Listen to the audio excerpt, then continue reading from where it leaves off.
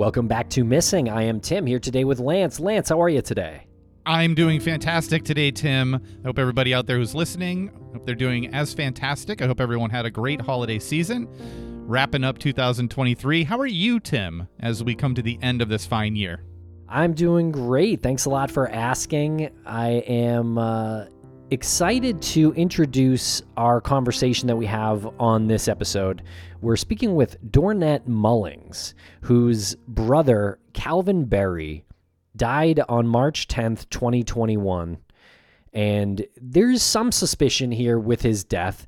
And he was a beloved mail carrier in Port St. Lucie, Florida. And it's a suspicious death in that Dornett is not really satisfied with the investigation as it was, and she has done a ton of work on this herself, and in addition to attending CrimeCon, and that's where we met her, and she was passing out flyers and was asking for help and coverage, and when that happens, Lance, as you know, it kind of tugs on our heartstrings, and we love to help folks who are in that position, and so that's why we're having Dornett on today.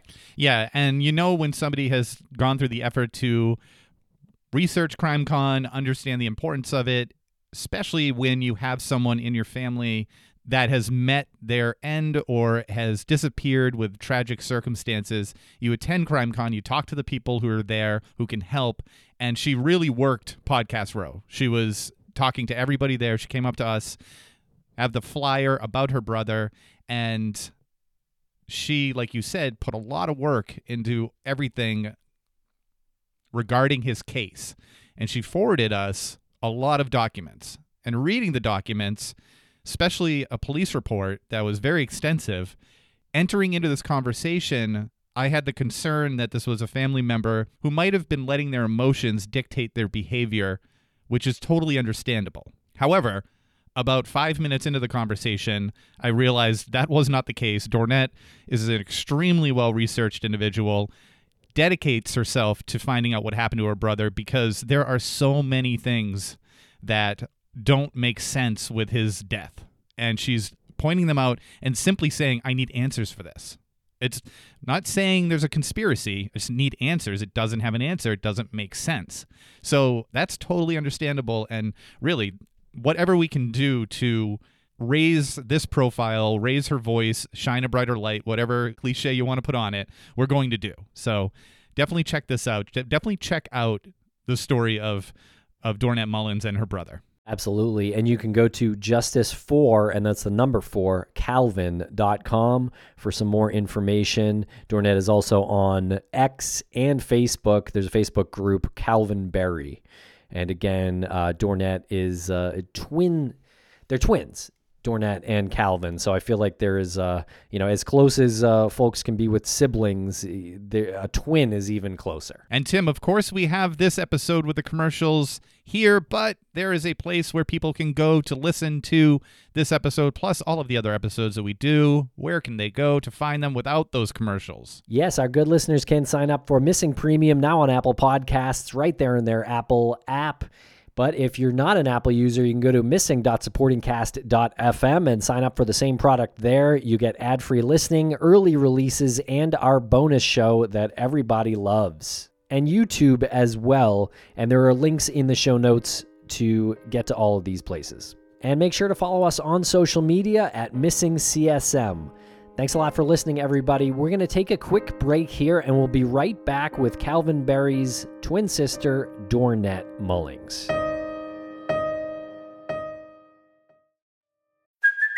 Hey, it's Kaylee Cuoco for Priceline. Ready to go to your happy place for a happy price? Well, why didn't you say so? Just download the Priceline app right now and save up to 60% on hotels. So whether it's Cousin Kevin's Kazoo Concert in Kansas City, go Kevin, or Becky's Bachelorette Bash in Bermuda, you never have to miss a trip ever again. So download the Priceline app today. Your savings are waiting. Go to your happy place for a happy price. Go to your happy price, Priceline.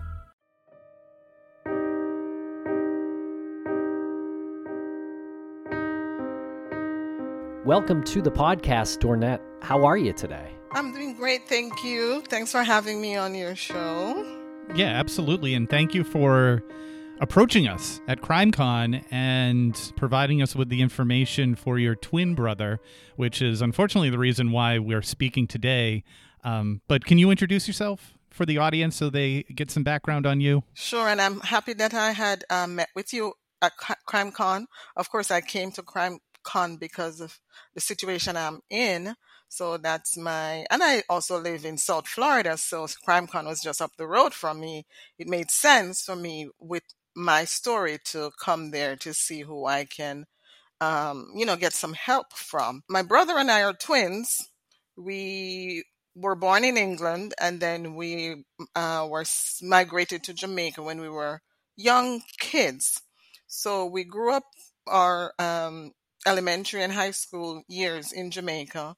And as soon as we completed that education, we moved to Florida, South Florida, because my mother at the time was living in South Florida.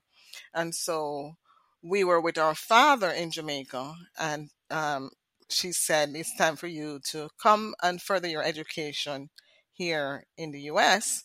So we were very excited and happy for the opportunity to, just migrate and to advance our education and, of course, our career.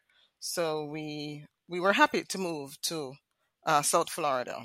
And we were always in South Florida. My brother was very, very religious.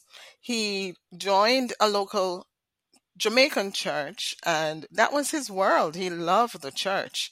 He put a lot of his free time, work church. And at some stage, he met this person at the church, and soon after, they decided to get married. My mother, and you have to go back, looking back at older folks, when they have some kind of inclination about something, you really should listen. But of course, at that time, we don't listen. But she was totally against him getting married at that time, mostly because this person was very new to the church. It was within months.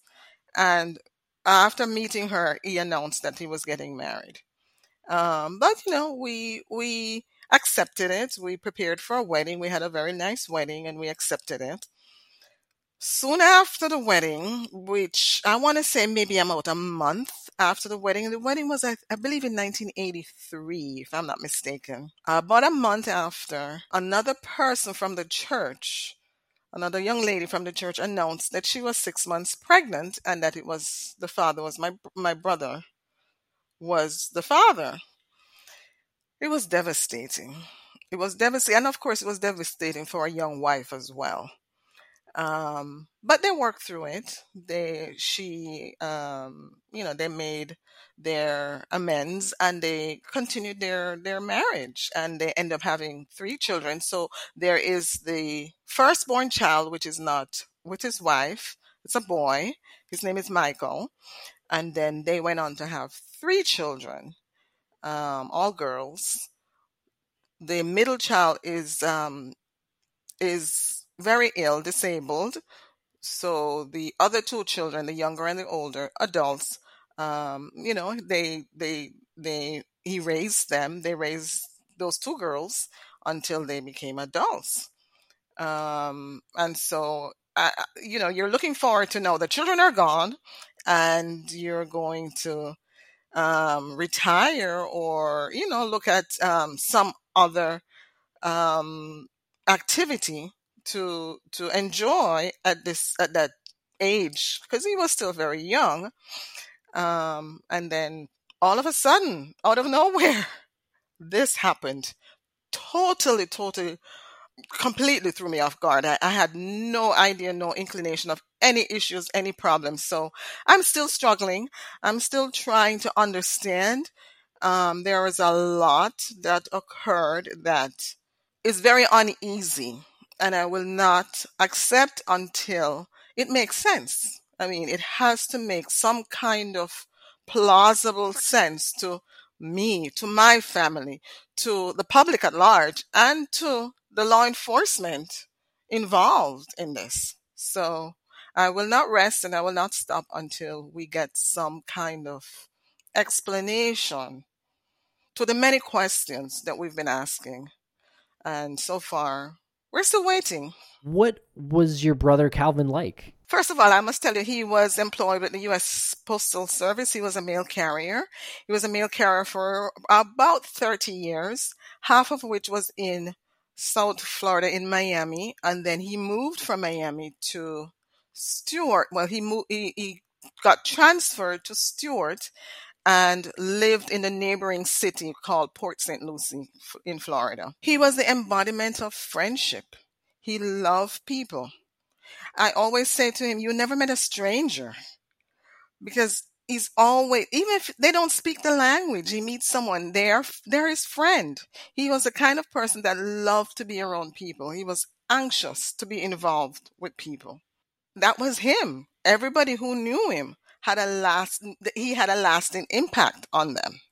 And I have a interesting question about, you said Michael is the son of the firstborn, yes. Right, the firstborn, and that was the other woman from the church. Previous, okay. But they continued to stay together. His wife, the marriage, yes. Oh, yes. And do you think that was because they realized that their union was so strong, or was it maybe the perception that they shouldn't separate because of this? I don't think it's because the union was strong. I think it's purely religious. You're a Christian, you don't get divorced, you work through the issues, you try to make amends and forgive and forget. That's exactly what I thought it was. Yeah, that's what I was taking it as well, is Yes. that it went sort of beyond their relationship and more Yes. like you said, that was more deeply rooted in their beliefs. Correct. Gotcha. Correct. Also, the mail carrier for 30 years is a statement on the commitment to that occupation. I don't know anyone. I was thinking that when I read the information and then you said it, I was thinking about, do I know anyone who's held a job for 30 years? And I really don't. That's like incredibly impressive. It is impressive. And, it's not an easy job. The rain, the sun, the walking. But what he enjoyed most was the fact that he met so many people. He was a people person. So he would be talking with everyone. Everybody, and some of the videos of after this tragedy happened, you can hear the people from his route where he delivered that, he was always coming in and talking, and they were like close friends because his route allowed him to meet and greet and talk with people, and that's what he loved. And how was his physical health with that kind of job? Well, as far as I knew, he was fine. I saw no problems. I saw no indication that there was anything physical or mental wrong with him. I saw nothing. And he never expressed anything to me that he had any problems. But he had been experiencing health problems? I'm not aware of it. And I can also tell you that from the police report, and from his immediate family also, where they're talking about things that nobody knew about, nobody heard about. So, and of course, he's not here now to tell us. So where did that come from? We have no idea. And these things that no one knew about, you're speaking of the maybe indications or the flags that he might be suffering the beginning stages of dementia or Alzheimer's, or was it more of the heart condition? Well, he did have a defibrillator implanted, and he was so excited to get that defibrillator. It was like a kid with a new toy. And I said to him, you seem more so excited to have this device implanted that you really needed it. But apparently there was some concern about his heart that was a precautionary measure. The defibrillator was precautionary. And since it was implanted, there was no real indication of anything major. I don't think it even delivered anything to him to keep his heart going. I have not seen any report that there was an actual shock to continue his heart. And what was the moment that happened where it was decided that he needed the defibrillator? I think I'm not sure the details, but I'd heard that he was taken to the emergency room because he had some heart episode, and it was determined from the visit that he should look into getting the device. And at that time, I said to him, "You really should get a second opinion because I don't think you really need that." And he was really excited though and wanted it. And how old was he at that point? How many years ago, I guess, was that? That would have been 50, maybe 50, I mean, to 29, 2019, so 56. Okay, and what medication was he on due to that? As far as I knew, it was really just the medication relating to him having the defibrillator. I don't know of any other medication. I knew nothing about him having any issues at all. I mean, to be a mail carrier, to go out and walk the streets for 8 hours delivering mail, you have to be accurate. You have to be aware and driving back and forth. So I am not aware of any serious problems, any problems at all with him. I was not aware of anything. It's kind of interesting to me that the post office themselves wouldn't have put him on a different, I guess, job placement. Correct. Like, you could work in the post office and not walk. You know, you could be somebody who worked inside the building and maybe sorted the mail or worked with customers. Correct. And had you ever thought of that? Like, if their management knew that he had that in place with his heart, had a serious heart issue, they would take him off the street? And I don't think the defibrillator impacted his job performance at all. So I don't think it was necessary. I don't think it impacted him at all. So he was able to continue his full work schedule. Yeah, I think the reason why I brought that up is because if it did impact him, if he did have this heart issue, I would think after, like, you know, going on 30 years, you have a relationship with your employers where they would say, he would have earned it. Yes. Yeah, they would probably say, "Hey, you have this heart condition. Light we don't want duty. anything bad happening to you." Yes. You know, Yeah. a hot day in Florida, you're walking, you're dehydrated, something might happen, so we're going to put you behind the desk here. And if they didn't say that to him, I would be surprised. They didn't, and I don't think he needed it, and I don't think he himself wanted that. He wanted to be out there. That's what he loved. Now, the situation about the dementia, I have no idea where that came from. It seemed to me that it was a narrative that was plotted to throw things off from what occurred.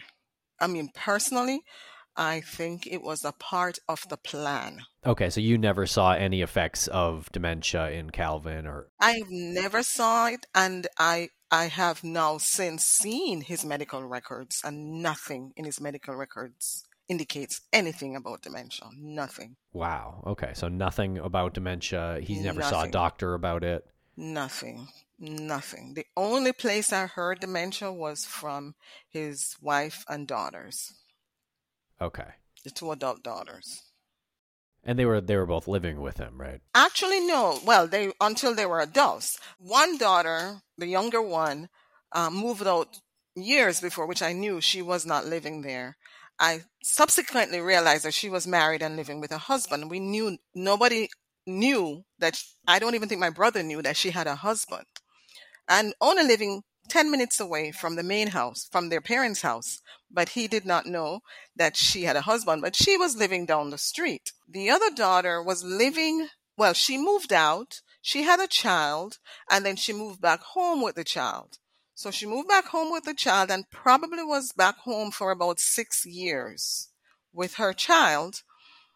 And I think she moved out the Sunday before this incident happened. So she literally moved out 3 days before this occurred. Okay. And he knew nothing of all that was happening, that she was moving out, or he knew nothing about it. It was his daughter. This is his daughter, correct. And he didn't know that she got married. No.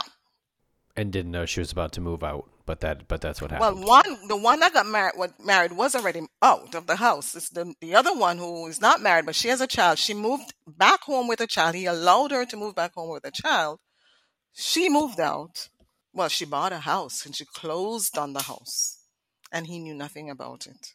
Her mother knew, but he did not know. Was there communication problems? They never really had a relationship that was reasonably okay. It's always distance. It's always separate. It's always seemed that she was doing her thing, he was doing his thing, and they never really seemed like they connected. And it's everybody knew that they just had their separate lives. They're under the same roof, but they were living separate lives. Yeah, I get that. I get that, children want independence from their parents, and parents eventually want their child to be independent. It's interesting, though, that your description of him is that he loves people, and, obviously he loves people because he had a job that was very front-facing for 3 decades. So if he didn't like people, then he wouldn't have had that job. Correct. But in the reports and the documents that we have, he's described as being really strict. And I don't ever want that to be used against somebody as like, well, this is an overall umbrella for how the person is. Because a parent can be strict with children. Was it that strictness that kind of caused that divide between them? I am not even aware of a strictness in him. For the most part, we grew up in Jamaica. And the Caribbean, we have certain standards. We have certain expectations of our children. And so, we have rules. And especially him being involved in the church, there are certain things that were unacceptable. By this time, though, these children are now adults. They're on their own. They have their own lives. I don't understand what strictness would affect them as an adult now when they were seemingly living their normal lives. Right. Maybe he was his religious beliefs were difficult for him to. Maybe they were afraid to approach him with the news about her marriage. I think it's more. He had higher expectations for them, and they had no ambition. They were not ambitious. They had no motivation, and he wanted much more for them. He would do anything that they wanted. He literally put them in college. And all these things that he prepared for them, they did not want. They were not ambitious. Yeah, that's got to be frustrating. Again, just going back to the working at the same job for 30 years, you're doing that for your children. And if you're putting them into school, you probably want something to come out of it that is better than what they did, what they did as growing up, and you always want something better for your children. So I can see where that's frustrating. But he never held it against them, though. He never really held it against them. He continued to have some kind of relationship with them, but they were very distant. They had their own agenda. They were very distant. And we'll be right back after a quick word from our sponsors. Sick of being upsold at gyms? My guy, you're currently a base member? For $90 more, I can upgrade you to our Shred membership. For $130 more, you'll be a Swole member. And for just $300 more, you'll reach Sweat Platinum. At Planet Fitness, you'll get energy without the upsell. Never pushy, always free fitness training and equipment for every workout. It's fitness that fits your budget. Join Planet Fitness for just $1 down and $10 a month. Cancel anytime. Deal ends Friday, May 10th. See Home Club for details. Thanks to our sponsors, and now we're back to the program. Can you take us to the night of March 10th, 2021? I got a call at 3 a.m. on March 11 that said, your brother Calvin is missing. No, she said Calvin, I think she said he's missing. He's not home. He's missing. And I said, what do you mean he's missing? He's not home from work yet? And she said, yes, he came home, but I don't know where he is. And I called the police. The police is here. I said, that's strange. Then she started to tell me that he took sleeping pills and she thinks he's sleepwalking. And shocked me completely because This is a no-no for us. We're Jamaicans in the Caribbean. We don't take those kind of medications. So when she said he took sleeping pills and he was sleepwalking, I said, that's strange. And then I said to her, did you look in the backyard? Because he loves to plant. And one of his passion was being out there tending to his fruit trees. So I said, did you look in the backyard? And she said, no. She shone a flashlight through the glass door, but she did not see him. And I thought that was odd. But she said the police is there. They're waiting for the canines to come and drones. And I know the house, there is a fence. It's completely fenced. And then there is a canal in the backyard. And he would not go down to the canal. We had a younger brother in Jamaica that drowned years ago before. So we were petrified of big bodies of water. So he would not be going down to the canal, especially at that time of night. So I said, that's strange. Anyhow, we went back and forth where she's waiting for the canine to arrive and she's waiting for the drone. But there is something in my stomach, just from the way she spoke on the phone, that he's missing. When she called me, she never said, have you heard from him? Did he call you? She just proceeded to tell me that he's missing. What do you mean missing? He's a grown man. He's an adult. He's not. How could he be missing? My brother is not a person who is involved in criminal activities or anything with law enforcement that have to involve law enforcement. So why would he be missing? It makes no sense. Had she called other people before she called you, other than the police? She said she called her two daughters. Afterwards, she said she called both daughters and none of them responded. It was strange because both daughters only live 10 minutes away, one in two different directions. The entire time she said she's calling these daughters and they're not responding. Eventually, one daughter showed up like 3 hours afterwards, and the other daughter showed up 6 hours afterwards. The one that showed up 3 hours afterwards, the police went to her house, and it's unclear why the police went to her house because we don't know if the mother sent them to her house. But they did, and they knocked on her door. They were there for 7 minutes and no response. They got no answer. No one came to the door. Eventually, after she said that she was sleeping and she never heard the police knocking on her door. She has a 7-year-old child at the time. Someone ought to hear. Police doesn't just come and do a light knock on your door. They're banging on your door.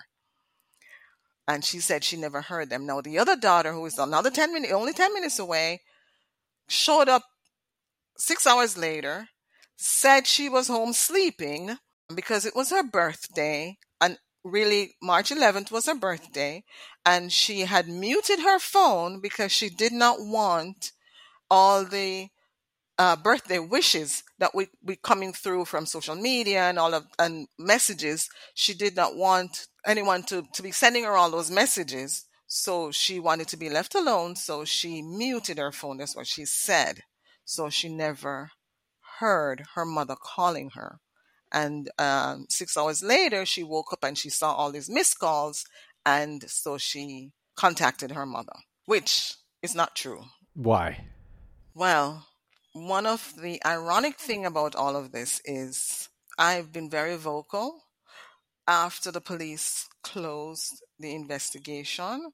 His body was found 2 days later, on the 13th, floating on the canal behind his house in the middle of the canal on his back.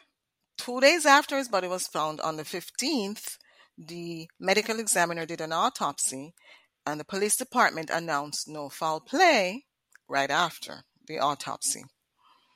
And I was quite surprised because, for one, how do you find a body directly behind his house, floating on his back in the canal, when you had dogs and you had canine drones back there, no indication that he was there, no footprint, no indentation, nothing to suggest that he walked back there. His house was completely fenced. The fence is locked from the inside, so he could not have gone through the fence and then locked from the inside. Nothing. No indication that he would have gone back there. And then the police announced no foul play. I was very shocked. The police said we have to wait for toxicology report to find out the manner and cause of death. And I said, okay, we wait, and we waited for 3 months. After 3 months, we got the toxicology report that came back with lethal levels of Benadryl in his system. Lethal levels. So I said, okay, what is this police department is going to do now? 3 months later, by this time, she had already tossed all the furniture out on the sidewalk. Everything on the sidewalk. House sold, and she's on her way, his wife, living her own life. And I thought, lethal levels of Benadryl, now this requires an in-depth, thorough investigation. No, the police closed. The medical examiner ruled accidental drowning, and the case was closed. And I'm questioning the medical examiner. First of all, when you did the autopsy 2 days later, which you should not have waited 2 days later to do an autopsy on a drowning victim, but when you did that autopsy 2 days later, didn't you know that it was drowning at that time? You should have known. We don't need toxicology to then tell us that this is drowning. It makes no sense. And so I've been fighting tooth and nails to get them to revisit this and to see that there's more to this than they are telling us. Lots of questions. Might sound a little insignificant, but I'm really curious what the fence was made of. Was it a chain link fence? And how was it locked? PVC. It's latch. It's one of those latch that you put on it and you push it over. It's a latch. And the latch was slid into the lock position. Correct. And even cobwebs, spider webs were there. So it was not touched at all. We could see spider webs still on the lock. And it's a high enough fence that you cannot just scale the fence. Right. Okay. And tell me about the Benadryl use. Why was he taking Benadryl? I have no idea. I really have no idea. Have you heard any of the 911 call? Maybe you've heard that one. And she mentioned Benadryl, which was odd. And I still don't know why the toxicologist tested for Benadryl and not the other things, because he had heart problems, so he was taking heart medication, but none of that is in the report. So I don't know why they zoned in on testing for the Benadryl, but I had no idea why he would be taking Benadryl. In the 911 call, his wife mentions he was on sleeping pills. Is that what she was talking about, the Benadryl? No, she actually spelled out the medication that she's calling the sleeping pill on the 911 call, the alprolizam. She spelled that out. That's what she was calling a sleeping pill. It's an anti-anxiety medication. It's not a sleeping pill. 911, police, fire, or ambulance. Police. What's the address? I don't know what happened to my husband. Oh. He told me he was going into the garage, and I can't see him come back. Okay. He left his phone here. What's your address? Sir? Southeast Fallon Drive. All right. Southeast Fallon Drive. How long ago did he leave? Like, you checked the garage and he's not there? Right, the side door was open, All right. but I don't see him. Okay. How long ago did he... How long I saw him like an hour ago, like 12:35, thereabouts. So an hour I and was a half. coming into the room. Okay. Yeah. I was coming into my room, in the room, and then he was going outside, and I said, "Where are you going?" He said, "I'm going to check something in the garage." Okay. Is he and white, I black? can't see him. All right. White, black, or Hispanic? He's black. What's his name? And they had Hold on. His name is Calvin Banks. All right, Calvin, spell his last name? Berry. Date of birth? 12/2/62. What color shirt, what color pants is he wearing? It should be a gray shirt, and I believe he has on a black shorts. Black hair, or, what color hair, what color eyes? His hair is getting gray, but it's cut real low. Okay. Black hair, And gray he has hair. And what color eyes? Yeah. It's brown. All right. Is the car out there? Yes, his truck and his car and my van is out there. The keys are inside, and he doesn't go anywhere without his phone. All right, let's see.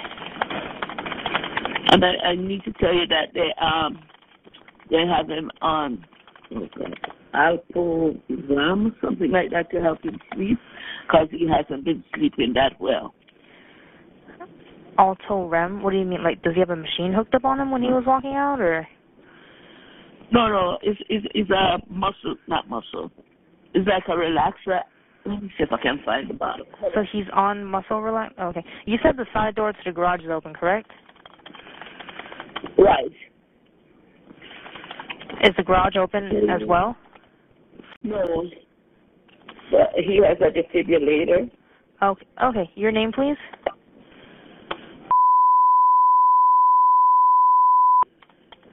Phone number? Yes. Okay. And the medication that they give him to sleep with is ALPRAZOLAM, and he also takes some Benadryl. I don't know if he did that tonight. Okay, so he took a sleeping pill and then he walked off. He told me he was going to take his medicine, which would be the sleeping pill. But then I came in because he wants to get some sleep. He hasn't been sleeping well. Yes, so I was over in the next room watching TV, and when I was coming out to go back into our bedroom, he was coming out and said that he's going to the garage. Okay, do you think he took more than one sleeping pill then, or?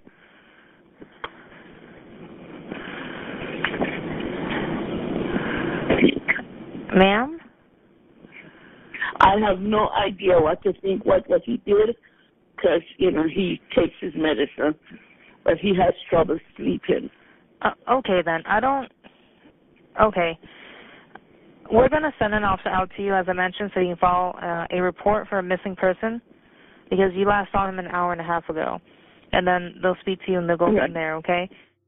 How much Benadryl qualifies as a lethal dose? The toxicology report showed it was 7 times the normal dose. Which is only like 2 pills. It would have been equivalent to, I think, 50. No, that's what I mean. Like the normal dose is like 2 or 3 pills or something. Correct. And that's postmortem testing. Right, so some of that could have worn off. Correct. And then what was the cause of death in the autopsy report? Accidental drowning complicated by the use of diphenhydramine. Okay. So there was water that was taken from his lungs? No. So no water in his lungs. No. So he didn't die of drowning. Well, that is something that the medical examiner needs to clarify, because she has accidental drowning on the death certificate and on the medical examiner's report. But the report shows no water in his lungs. Hope you enjoyed part 1 of our interview with Dornett. Part 2 will be coming out in a few days on missing. Make sure to check out Justice for Calvin for more information. Thanks a lot for listening.